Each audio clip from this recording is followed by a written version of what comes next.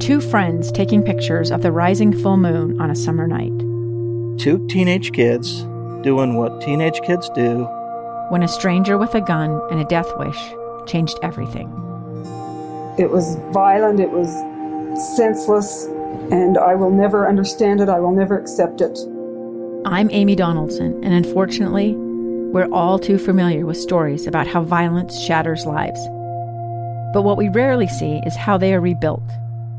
In a new podcast, The Letter, we relive tragedy, but only so we can hear the rest of the story. The struggle to reclaim lives, the realities of grief, and the possibilities of forgiveness. I believe in miracles. Sometimes I thought, there are no miracles. Yeah, there are, and this is a big one. Follow The Letter at theletterpodcast.com or wherever you get your podcasts. Inside Sources with Boyd Matheson. Welcome back to Inside Sources here on KSL News Radio. It's great to be with you today. I am Boyd Matheson. And as we continue to watch things unfold in Ukraine, again, it's almost midnight in the capital of Kyiv, and it was about this kind of space, this kind of timing that a lot of the things started to ratchet forward last night, local time here in Utah. And we're continuing to monitor all of those things. We'll bring you up to the minute. We do know that coming up just 10 minutes from now, the United States Senate is scheduled to receive a briefing that I believe is supposed to include Secretary of State Blinken, as well as Secretary Austin and others. So that will be an interesting thing to see what comes out of that meeting. I don't believe it's a secure briefing. So it will be interesting to see what the members of the United States Senate will say or won't say coming out of that, and what they learn in terms of where we really are and in terms of what's going on. So those are things we're going to continue to watch. We've been covering, obviously, throughout the day, the response, the speech from President Joe Biden.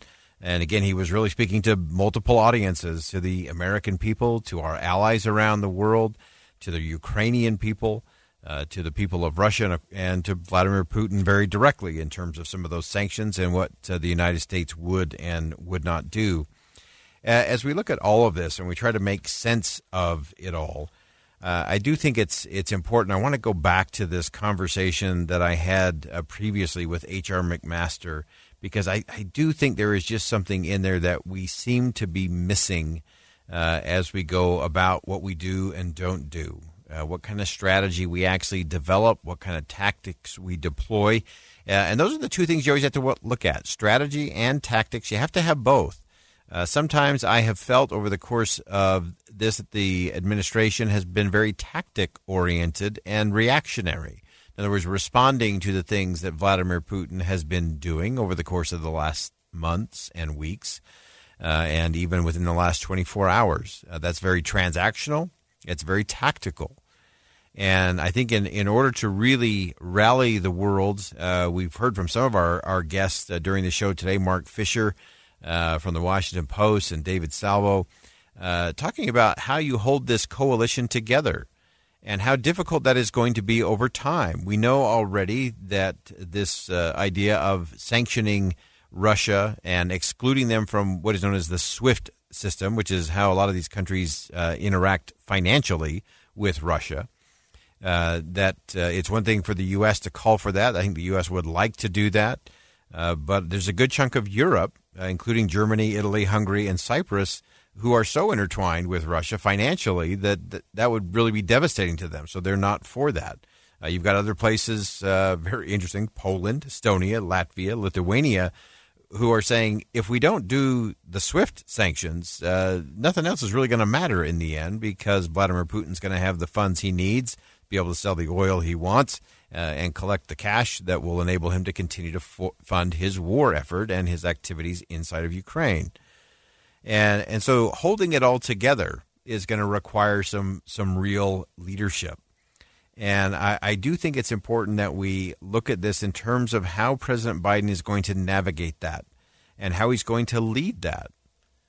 My conversation with former National Security Advisor H.R. McMaster, we talked about this idea of when we talk about foreign relations or national security or America's role in the world, here's where the conversation typically goes. It goes towards words like might, strength, weapons, sanctions, capability, military. And what if that clearly narcissistic approach, that's because those are all words that are based on us. So it's a narcissistic approach, and it makes international matters worse in a lot of places. So a better strategy is what H.R. McMaster refers to as strategic empathy. And I remember the first time he said that phrase to me, strategic empathy, I thought, never in my life would I have imagined a military person talking to me about strategic empathy. Who'd believe that? Who would listen in on that? But the more I spoke with H.R. McMaster, the more I realized that a lot of the mistakes we make in international foreign affairs is because we're so incredibly narcissistic. So we have to figure out a way to look at the world not from our own point of view, but how do you make it make sense from somebody else's point of view? What's their driving force? What is it that they're committed to in terms of outcome? Because this center of the universe mentality usually doesn't lead us to good diplomacy. We've obviously seen that with Vladimir Putin. And that's the same whether it's a business, whether it's a government, a country, or whether it's a personal relationship. Because strategic narcissism, looking at the world through your own lens, prevents you from seeing how the other person involved, they have their independence, they have their individual will, their agency to act on things that have nothing to do with you. So the argument for strategic empathy is not to be confused with sympathy. That's a different discussion for a different day. It's really just viewing these complex challenges, as well as opportunities that go with it, from the perspective of the other side. In particular, rivals, adversaries, and even enemies. And you look at those enemies, and that makes everything change a little bit. So do we have strategic empathy in terms of what Vladimir Putin is really doing and how he will act? Again, he has his agency, he has his interest, and so how is he going to move that forward? It's not going to be just based on how many F-35s we send to Germany or to Poland as backup or as to support United Nations efforts. So when you look at all of those components, it leads us to an interesting place that we've been talking about all week, ironically. And it's this study of history, because the study of history is actually a study of humility. It allows you to understand you're not the first to encounter the problem you're encountering. As a leader, you can learn from the experiences of others. You can apply those. You can also learn what's been really effective, what's been interesting, and what hasn't worked. And I really think that studying the lessons of history is so important to us because we do often just repeat them. We're seeing it right now. The fact that Vladimir Putin is functioning out of an old-school ground game playbook, I think has been surprising and even shocking to some of the people at the highest levels of the United States government and military, that he would go back to that kind of playbook to carry everything out.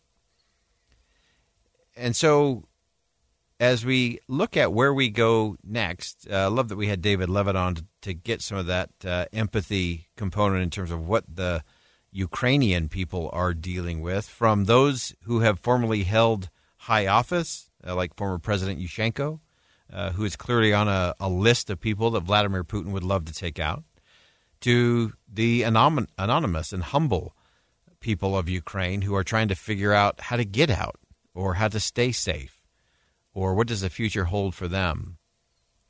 And so in all of this, I think it is going to be a serious study in leadership at every level. And the question for all of us is, can we be humble? Can we get past our own strategic narcissism and our own social media bubble? And can we get to strategic empathy for everybody? I'm Boyd Matheson. Thanks for joining us on Inside Sources today. As always, as you go out into the world, see something that inspires, say something that uplifts, and do something today that'll make a difference. You're all all-day resource for critical breaking news, traffic and weather, and conversation about Utah's most important stories. Listen on any smart speaker, the KSL News Radio app, and in your car at 102.7 FM, KSL FM Midvale, KSL Salt Lake City, KSL News Radio, Utah's all-day companion for news. I'm Dave Cawley, investigative journalist and host of the podcast Cold. Don't miss Cold's new Season 3, where I look into the unsolved disappearance of Cherie Warren, a woman last seen leaving her job at a Salt Lake City office in 1985. Police cast suspicion on Cherie's estranged husband and boyfriend, but never made any arrests or recovered Cherie's remains. Find Cold Season 3, The Search for Cherie, anywhere you get your podcasts.